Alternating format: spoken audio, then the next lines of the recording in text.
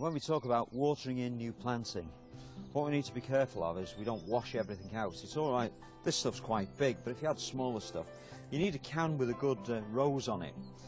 If we just don't use the rose, what will happen is we probably end up with big holes in the ground.